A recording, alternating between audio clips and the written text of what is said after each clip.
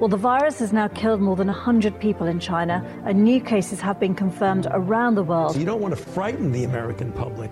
France and South Korea have also got evacuation plans. But you need to prepare for and assume. Strongly warning Americans to avoid all non-essential travel to China. That this is going to be a real serious problem. France, Australia, Canada, the US, Singapore, Vietnam, the list goes on. Health officials are investigating more than 100 possible cases in the US. Germany, a man has contracted the virus. The epidemic is a demon, and we cannot let this demon hide. Japan, where a bus driver contracted the virus. Coronavirus has killed more than 100 people there and infected more than 4,500. We have to prepare for the worst, always, because if you don't and the worst happens.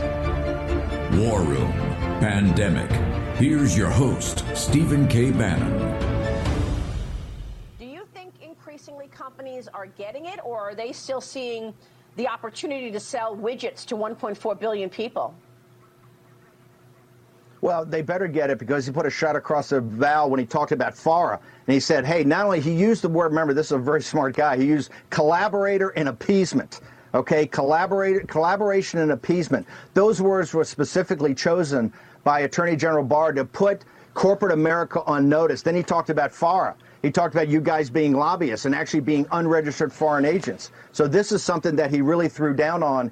And I got to tell you, it was a magnificent speech. The other ones of the NSA director, of the FBI director, of Pompeo, also have to be reviewed in an entire context of where President Trump is taking this, really, I think, as a war leader on economic and information war. What we have to do today is then stop playing games with the CCP. Stop being a supplicant about this virus. We have to tell them, I believe, you turn over every piece of information, you open up the P4 lab, you let Americans and other scientists from around the world go in there and interview everybody, get every document, or we're going to cut you off. We're going to cut you off from the U.S. dollar. We're going to sanction your banks, and we're going to sanction the highest members of the Chinese Communist Party, Wang Xishan and Xi. It's time for, President Trump's got a great saying, no games. It's time to stop playing games with this murderous dictatorship. Yes. They lied. The American people have died. Their own people have suffered immensely. The Chinese Communist Party people, the people there are innocent victims of this dictatorship. Bill Barr called it out. Right now, Secretary of State Pompeo is to say, you open up every lab, and the Secretary of Treasury should come in with the backing of the President of the United States and say, we're off the dollar, we're sanctioning every bank, we're going to sanction individuals until you come clean, and we can get therapeutics and a vaccine and know exactly what this thing is. Listen, this thing being asymptomatic, this thing being impervious to humidity and heat, this thing targeting the most vulnerable population, the aged, comorbidities, minorities. This virus we know very little about. It's time for them to stop hiding the information. Well, a very good morning to you. It's Monday morning here in the War Room, July the 20th, the year of our Lord 2020, episode 289 of Pandemic, broadcasting live from Capitol Hill. Greg Manz, Jack Maxey, Raheem Kassam on America's Voice.news, later on Newsmax TV, blown through the CCP's firewall, subtitled in Mandarin by G News and GTV, and of course on the John Fredericks Radio Network. Speaking of somebody that isn't looking so impervious to heat, over to Stephen K. Bannon. Well, yesterday I was, when I was a runaway train. I wanted it's the tan. It's the deep tan. And thank Maria Bartiromo. I want to thank Maria Bartiromo for getting out of the way of the runaway train, because I knew I had to cram a lot in there with the time left. But I want to go back to this. I want to play the other part of the interview also, because I think it gets down to what's most important here. It's not about the election in November. That's obviously very important. But this is about the country and what's happening right now, what's happening to us as a nation, what's happening to us as a people, and who's in back of this, who's responsible. We're at each other's throats, and, I don't mind heated political debate.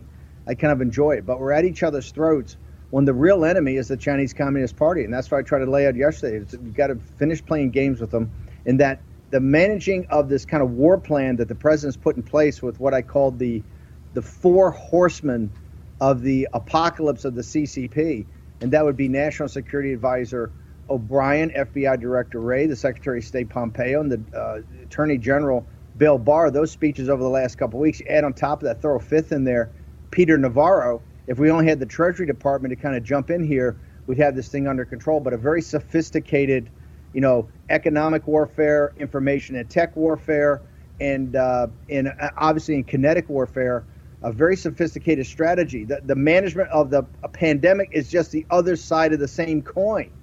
And that's why I advocated. In fact, Raheem, if we got that teed up, why don't we play off Maria's show yesterday, what I said about pandemic management, or at least engagement on this pandemic. Let's roll it. This is about just bold action and bold leadership. What I think the president should do, my recommendation would be, every day start to have the top people around you, Dr. Fauci, Dr. Birx, the vice president, Dr. Redfield at CDC, Chief of Staff Meadows, have them in the Oval, get briefed every day on an action plan, just drive action, action, action, and do it through action, urgency, and focus. And, get a plan for masks, get a plan for the schools, bring the governors in. But with those 5 people around the desk, and then every couple of days you bring the media in and you tell them what the plan of the day is. You tell them where we're driving action. Steve? See, this is key. This is key, Raheem. I think, I think that what the president's got to do, my strongest recommendation, is you've got to engage in this on a daily basis. And you have to engage in this that only part of it's messaging. Part of it is just, you're the driver of action. You're the protagonist in this drama. Drive the action. The best way to do it, I don't think, is meetings with 100 people or, all these things down the Situation Room. That should be for Vice President Pence and the people doing the day-to-day management of it. But at some point in the day, and I would say kick off the day, you have the 5 principles. And that's why I think it ought to be Pence and Meadows, kind of from your staff. And it should be, Birx and Dr. Fauci and Redfield.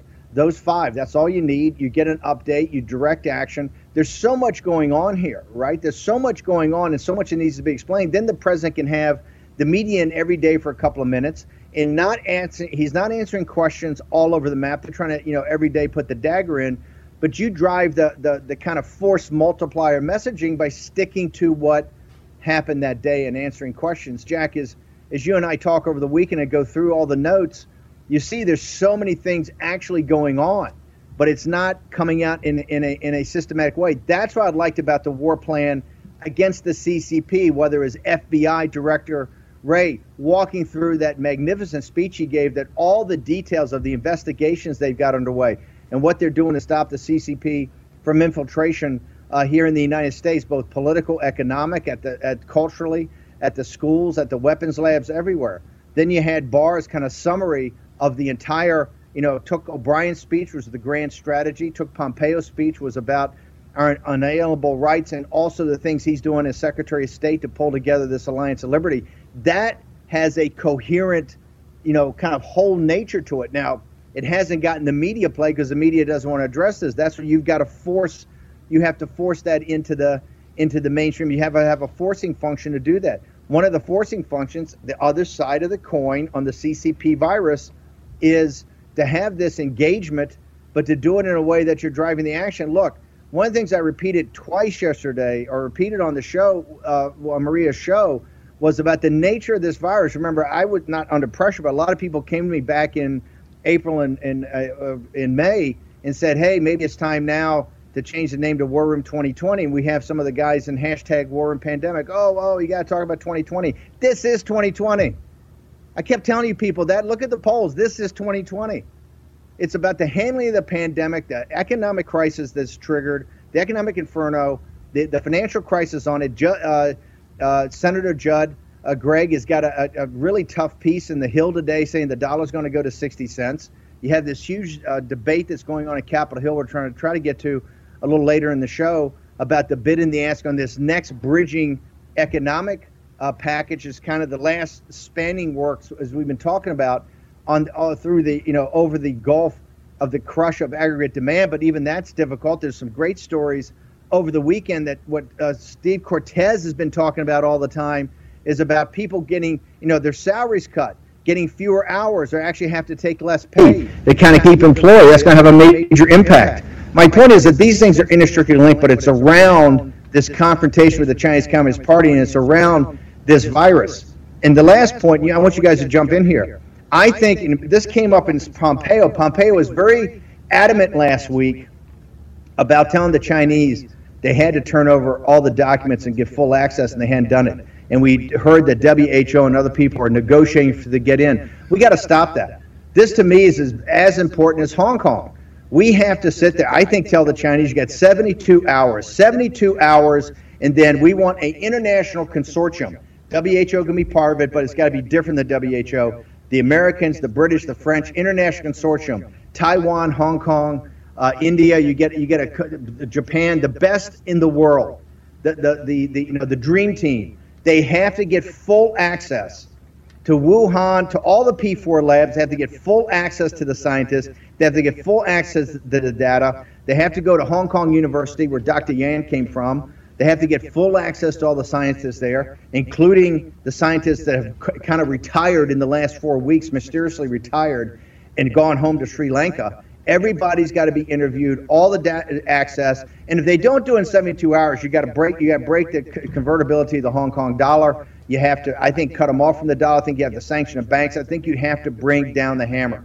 There's something going on here. You know, this thing back in the spring, Jack, when in April and May, when people are talking about, we got to worry about a second wave, I kept saying, hey, I'm not so sure through the first wave. I never bought into the into the idea that this was just going to go away and disappear in heat and humidity. But I didn't know to the degree that it would be this robust in heat and humidity. You know, there's something about this virus we got to get to the bottom of, right? It's impervious to heat and humidity. It's asymptomatic in its spread. It kind of targets vulnerable populations like the elderly, comorbidities, minority communities. So there's something about this that we got to get to the bottom to. And every day we're just going along asking the Chinese Communist Party nicely, hey, we'll negotiate. Can we send a lot of guys to Beijing and maybe one guy down from WHO that you own as a wholly owned subsidiary? Send one of those guys down there? No. It's time to stop the games. It's time to stop the happy talk. We have to drop the hammer on the Chinese Communist Party. They're in back of this. Regardless of whether it was a weaponized bioweapon, which I think the jury's still out on, we have to find the information of that. We know through the chain of title of their decisions that they hid this, and we also know that they were open to have innocent Chinese people go around the world as spreaders, unbeknownst to themselves. And so there's just, as this summer goes on, and this continues to increase in the United States, tough questions have to be asked, and I think now's the time for not just tough questions, but action, action, action. We're Americans. We got to get on top of this thing. And one of the ways we get on top of it is holding the Chinese Communist Party accountable. Jack? Well, Steve, Raheem, what was Greg? So interesting about what you're saying is, first of all, this is an illustration of why the world cannot trust the Chinese Communist Party. It's been clear for everybody. But also what's very interesting, when you talk about dropping the hammer, I was watching an episode of NTD New Tang Dynasty TV last night, and they were talking about the reaction amongst the Weibo listeners when it was announced that maybe the president would put a lockdown on all the CCP members in China, declare them unable to travel, not transfer money, etc. Apparently, Weibo went crazy with absolute support for Donald Trump. They were calling him the new Minister of Anti-Corruption for China. The average old 100 names knows that this is against their leadership and not them. There was thousands and thousands. They couldn't keep up with the attempt to remove these comments. There was so much support amongst the Chinese people. That would have made a great story had you got it to us. Hang on for a second, guys. Guys, this is the key point. The Chinese people support this. The Chinese people know that they're ruled by a bunch of devils. The leadership of the Chinese Communist Party is devils. President Trump, that was a leak last week, and I think it was a leak by people in the apparatus that are friendly to the CCP, that don't want to see it happen, that think it would be so controversial that it would never happen. That's why it got leaked. But this is something President Trump. But look at the support in Weibo from the Chinese people saying this is great. The tougher we are on the Chinese Communist Party, the happier the people of China are. The Chinese people, Lao Beijing. Yeah. They want this to happen. Remember, they don't know what the cause of this virus is. Steve, we gotta jump to a break. I feel like Maria Bartiromo here. Steve, we gotta jump to a break.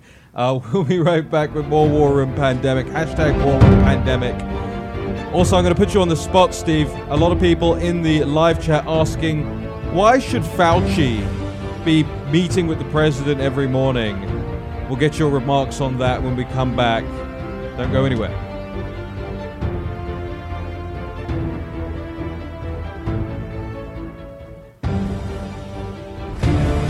War Room Pandemic with Stephen K. Bannon. The epidemic is a demon, and we cannot let this demon hide. War Room Pandemic. Here's your host, Stephen K. Bannon. Hey, welcome back to the War Room. Greg Manz, Jack Maxey, and Raheem Kassam here on Capitol Hill. Over to Stephen K. Bannon. Look, in turbulent times, every entrepreneur needs access to every tool in his toolbox.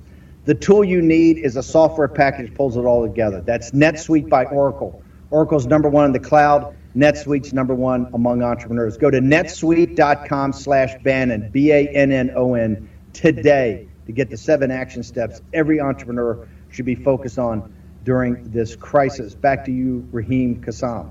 Well, Steve, a lot of people in the comment section with a lot of questions. I want to get into those in a minute, but the big one coming out here right now, Greg, is where is your NRA hat? You know, I thought about making a change in the hat department recently. That's not the only change you're making, though, right? It is not. Go ahead. So I will be joining Jason Miller's office on the campaign starting this week. Wow, congratulations to Greg Manz. Steve? Yeah, congratulations. The War Room loses another great asset to the campaign.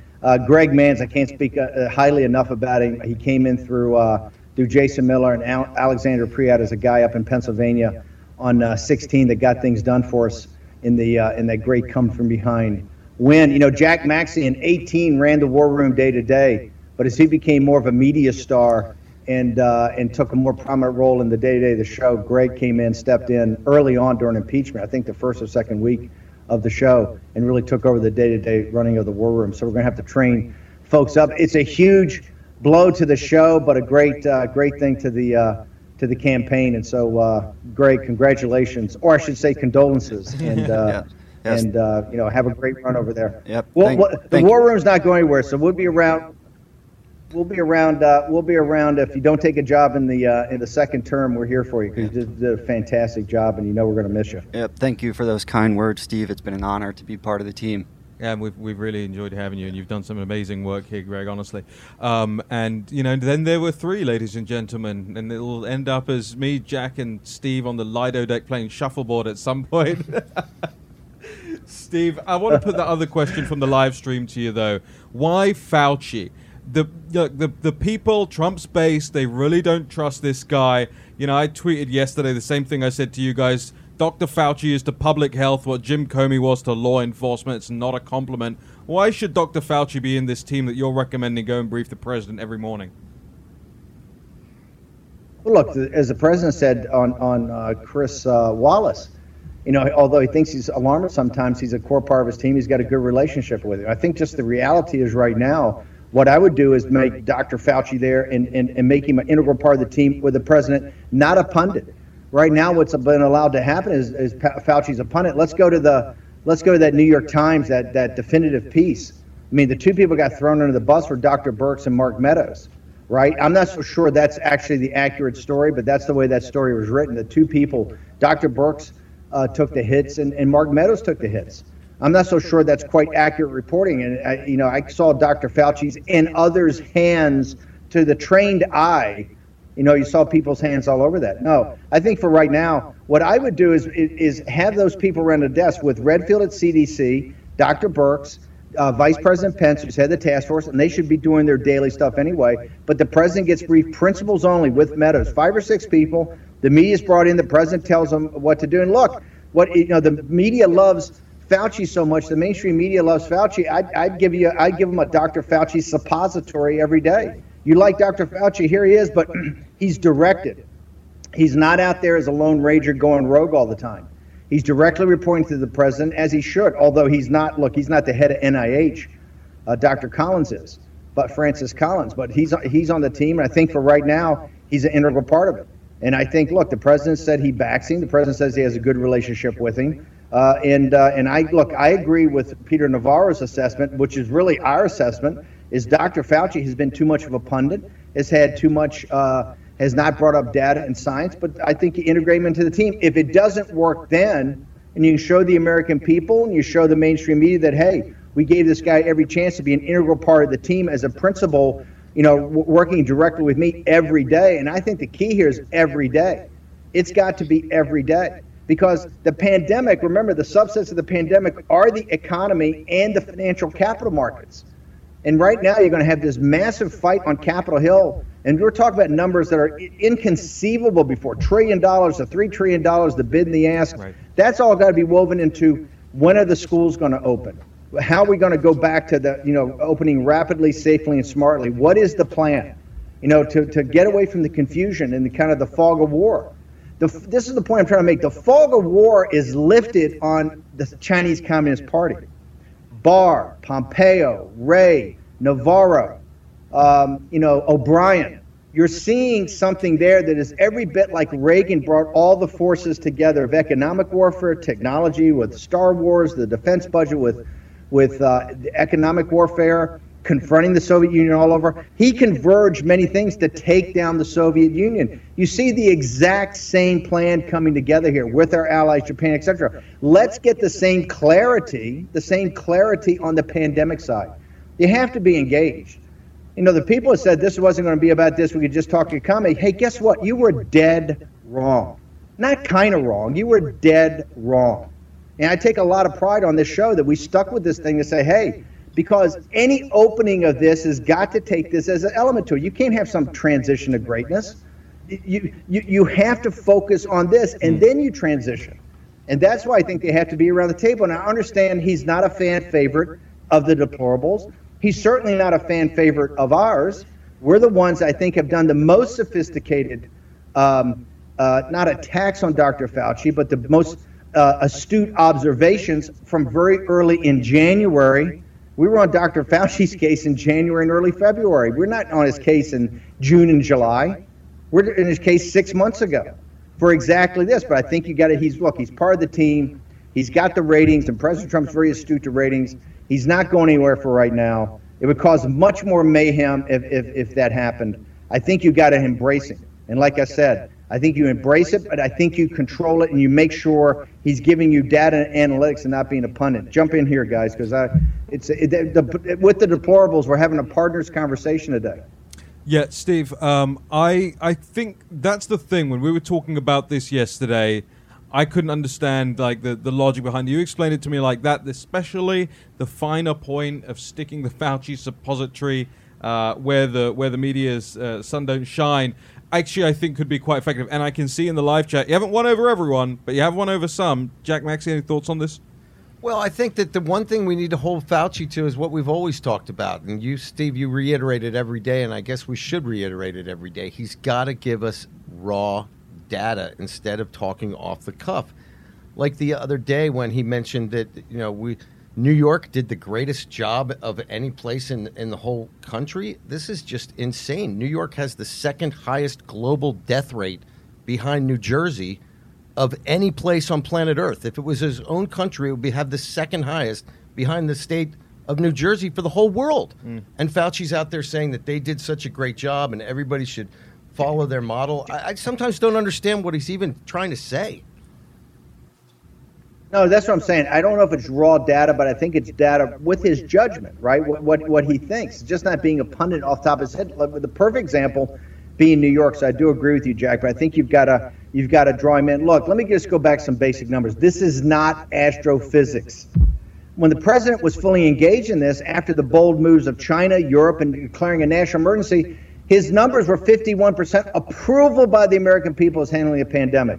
I think the number today is 36. Okay, that's a 15-point drop because I believe they're looking at the disengagement, right? And it's not just from not having the press conferences, which I realized I thought got out of control too because the media was taking so many cheap shots on marginal topics.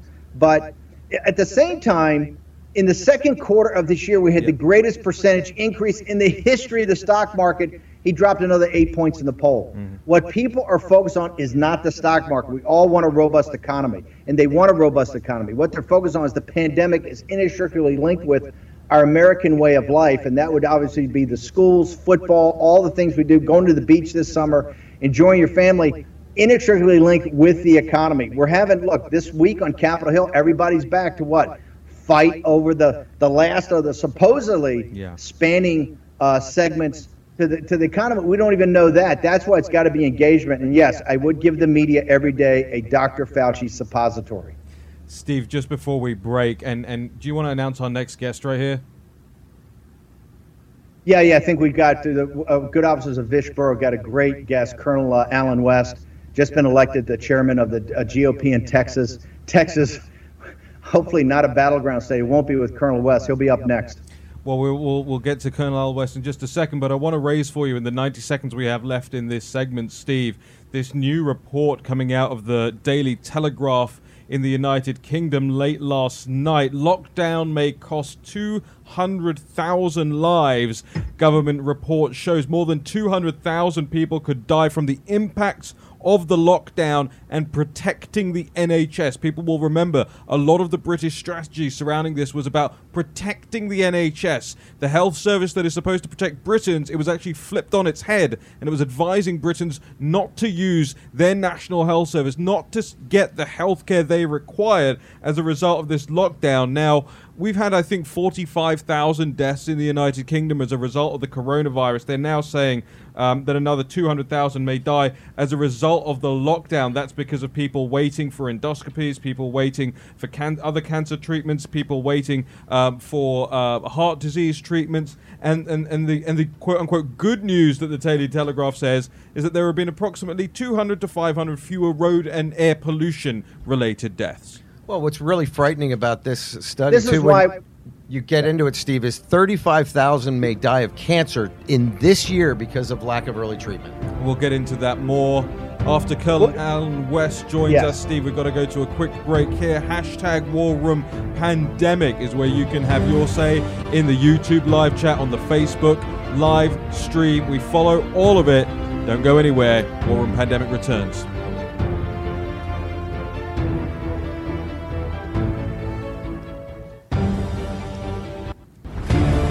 War Room Pandemic with Stephen K. Bannon. The epidemic is a demon, and we cannot let this demon hide. War Room Pandemic. Here's your host, Stephen K. Bannon. Welcome back to the War Room. Greg Manz, Jack Maxey, and Raheem Kassam on Capitol Hill. Over to Stephen K. Bannon. The action is shifting back to Capitol Hill this week with this huge fight over this next phase of the economic stimulus or relief package. We're talking about between $1 trillion and $3 trillion. You know, when we're talking numbers like this and the federal budget blowing up, the balance sheet of the Federal Reserve blowing up, we're in turbulent times. The people there at the vanguard, they're going to see us through this, are entrepreneurs. If you're an entrepreneur, you need every tool available in your toolbox. The number one tool is NetSuite by Oracle. Remember, Oracle's number one in the cloud. NetSuite's number one with entrepreneurs. Whether your company's $1 million in revenue to $100 million in revenue, you need NetSuite today. Go to netsuite.com/Bannon, BANNON, to get your 7 action steps every entrepreneur should be taking. That's NetSuite by Oracle. Raheem, thank you very much. I want to turn now to a colleague, a friend, a mentor, a guy that we've looked up to for many, many years since he was one of the leading voices in the Tea Party movement, Colonel Alan West. Colonel West, thank you very much for joining us today. Well, Steve, thank you so much for having me. Good morning to you. Colonel West, I want to thank you. I know you were heading down to the wall that we built down in that segment in El Paso when you had that terrible motorcycle accident. Everybody was praying for you and hoping you pulled through. You really did. You won a massive victory over the weekend. You're now chairman of the Texas GOP. Yes, and again, thanks to everyone for their thoughts, their prayers, and well wishes. It was less than 2 months ago. I had that catastrophic motorcycle accident on I-35, and not too many people walk away from a 75-mile-per-hour motorcycle accident on an interstate. So God's grace saved me, and I want to just thank God for the victory that we had at 0300 in the morning this morning. And now it's about getting to work to make sure that we can hold on to Texas so that we can hold on to this great nation. Well, Colonel West, I want to talk to you about that. The reason we're so honored to have you on the show the day after you won is that, we're in a dogfight right now.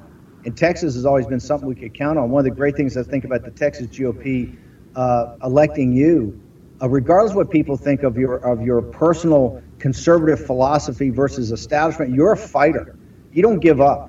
I mean, that's one of the things I've always admired about you. You're a fighter. You will not surrender. You will not stop. We're getting reports out of Texas that this could be a dogfight in the fall for President Trump. Tell us what the reality is, and particularly what our audience. Remember, we have a massive, deplorable audience here that I know you love and care about. What's the reality, and what can our audience do to help? Well, what we have seen is the exact same thing that the left has been able to do in other very strong, successful red conservative states. They come in, they take over the major population centers, and of course that's where you see the greatest amount of failure of the progressive socialist left policies. So I think the most important thing that we have to do is take that conservative message into the communities that are conservative in nature. My first trip this weekend would be down along the border in the Rio Grande Valley, because we have to put the other side, the Democrats, on defense. We have to challenge them. Another one of the things that I'm seeking to do is I've already sent out in the press release a challenge to the Texas Democratic Party chairman for a series of 3 debates. I am sick and tired of Republicans being on their heels, being on the defense, always being reactionary with a party that, as we see right now, they don't stand for the rule of law, they stand for the rule of the mob. And if there's one place where we can be successful and make that stand, is here in Texas. But yet we have seen, once again, they have come in here to the great state, the Lone Star State, and take over the major population.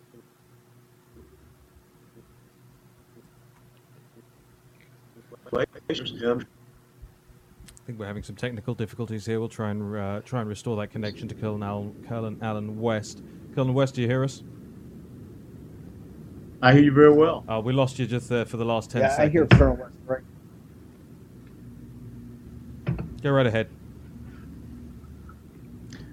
Okay, yeah. I mean, I think that, again, when we see, so many people that are moving their businesses and individuals moving from California, Illinois, New York, and New Jersey, it's very simple. We have to ask them to stop looking back and bringing those failed policies with them. Steve? Colonel West, what help do you need from the deplorables? How can we be of assistance? How can our audience, we've turned this. We're not a talk radio show. We're not a talk cable show. We're an action center. We're a war room. These people are here to have your back. Tell your troops what you need from them. Well, I tell you what, it's all about the resourcing for the fight.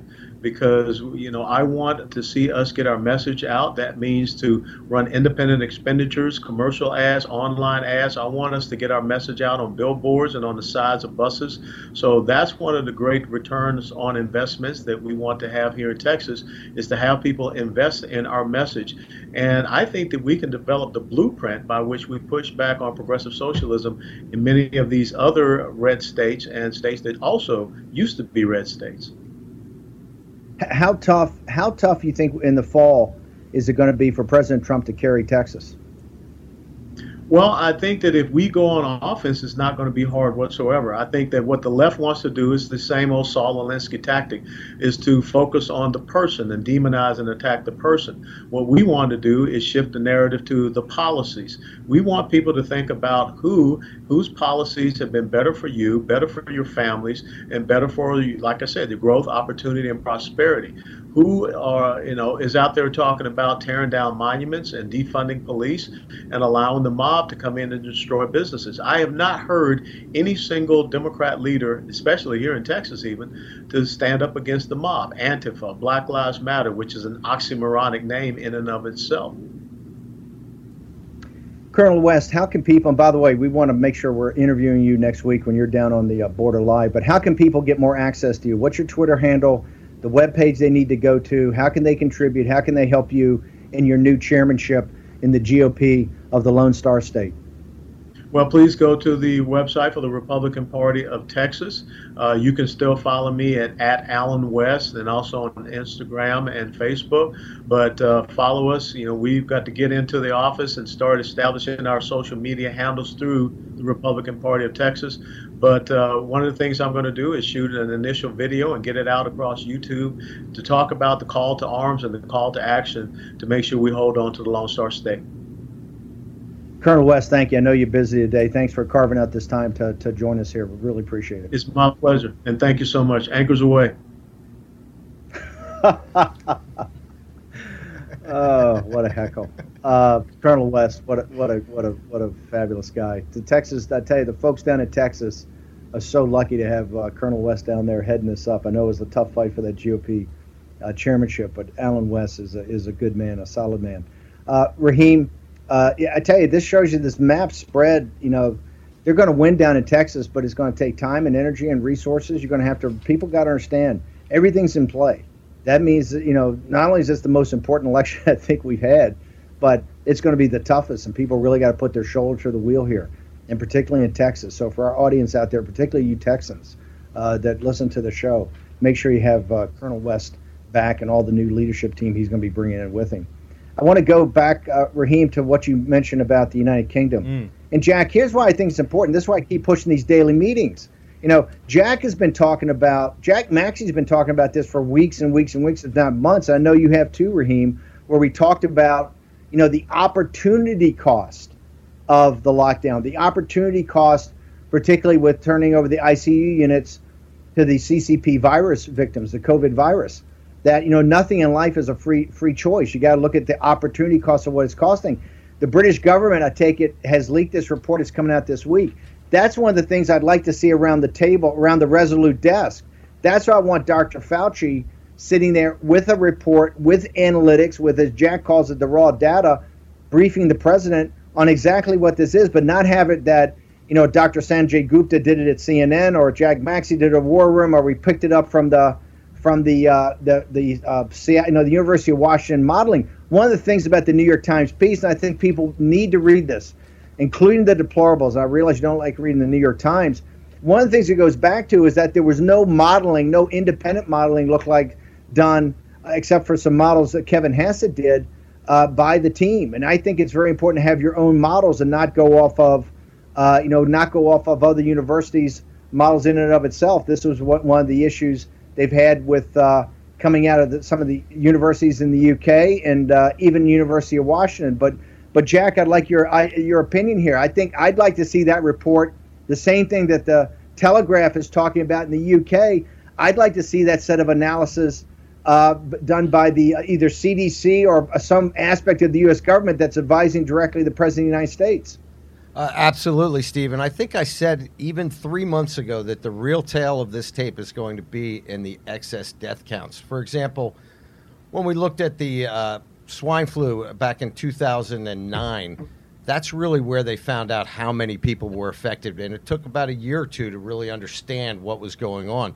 Now, we never went into a massive shutdown like we've done this time. But we know, for example, in various other studies, increase in suicide rate, as many as 5 people per million with each percentage point increase in unemployment. We've had no cancer checkups. All these things are very, very important. And also, something that nobody is talking about, the financial condition of hospitals across America is dire. Now, it was dire in many places, particularly rural hospitals before the pandemic, but now they are literally on their knees. Remember, we had no surgeries for 2 or 3 months. We had all these things that hospitals normally do as a course of action every day, treating people. That went into, standby for several months. So all those people who would have gotten treatment each day didn't. And it's going to be a very big question that I think we need to ask as a culture in the next time that we have some situation like this pandemic. How do we react? We need to look back and determine the good decisions and the bad decisions with data, in my opinion. But this is what. But Jack, I don't think we have the luxury of waiting for the next pandemic. Oh no, we're still in a surge of the first wave. We have a whole second wave that's coming. We're in the surge of a first wave that is impervious to heat and humidity. Okay, you couldn't get any hotter than it is on the East Coast or down in Florida and Texas right now, in Arizona, and this thing is on fire.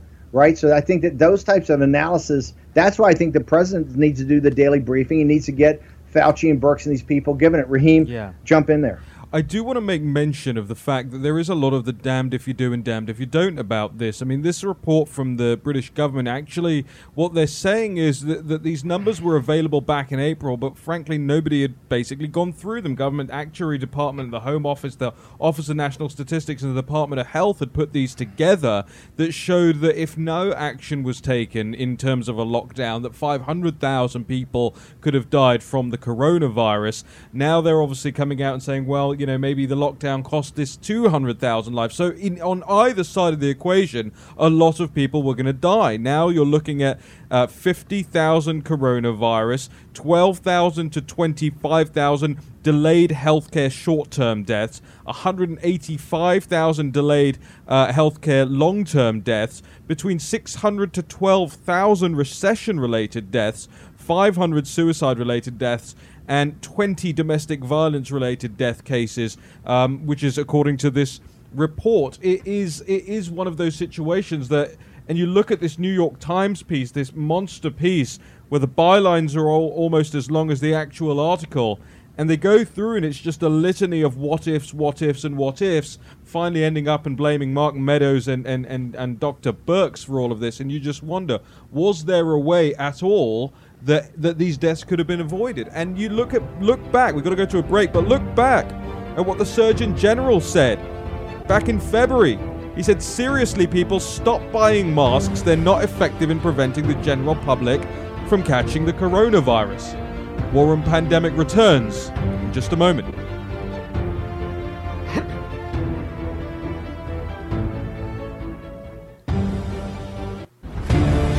War Room Pandemic with Stephen K. Bannon. The epidemic is a demon, and we cannot let this demon hide. War Room Pandemic. Here's your host, Stephen K. Bannon. There's a lot of news out there, and the War Room tries to help filter the signal and the noise to bring you the real information, what concerns your daily lives. One of the things we don't often get to enough, Steve, is just something I was reading in the break. I didn't actually even mention it to you guys, but it's the spate of attacks on churches across the United States at the moment. I want to make sure we get into that in the next hour, as well as when we discuss the Hagia Sophia and so on and so forth. There's a great next hour to come with Maura Moynihan and more guests. You're in the War Room with Greg Manz, Jack Maxey, and Raheem Kassam. Here, over to Stephen K. Bannon. Yeah, Greg, let's get back. Look, it's all imperfect. It's very tough to make these decisions in kind of the fog of war. What you're trying to do is help people make the best decisions possible. That's why I think the president ought to go to this daily meeting and then briefing, the media to the degree possible every couple of days, but a daily meeting with everybody to make sure he's getting the most real-time information and he's getting it from the key principles. Greg, I know you've got some assessment of some of the polling that's come in. I realize that the president's base is much more enthusiastic than Biden's, and you would naturally think that. I mean, the president's core supporters not only love the president, are big supporters of his program and are itching for a fight here in November. Obviously, Biden is a compromised candidate for the whole Democratic left, and particularly as they get more and more radicalized. I call him the El Cid candidate. He's just a guy that they put up on a horse after he's already dead. Greg, what's the assessment? Particularly, I think the president was pretty rough with Chris Wallace about his thinking about the Fox polls that came out. Maria Bartiromo dropped those on me yesterday during her show, but then ABC, Washington Post had even, I think, a tougher poll that came out later. So what's your assessment of these, Greg? Yeah, so looking at it, one of the Barry leads is, like you mentioned, in terms of very enthusiastic supporters, the differential between President Trump and Joe Biden is 69% to 39% of very enthusiastic. And if that translates into turnout, then that's going to be a huge factor in November. What else? Did they use? They used registered voters for this. They didn't use likely voters. Was it registered? That's correct. And likely, or was it registered? Registered. What's correct? Just registered. Registered. So what did the crosstabs tell us on this? Because it was a 15-point spread, right? And I think they also had the about his handling of the pandemic. What was the number on the pandemic? So the pandemic is a 20-point spread with Biden leading that. So that is one issue that is concerning in this ABC poll, where it was only a 2-point. Note to self: we have to close that gap. Is it? I think the tightest is on the economy, obviously. Correct. Yeah, exactly. What are the numbers on the economy? We'll grab those. We'll get back to that number in just a second, Steve.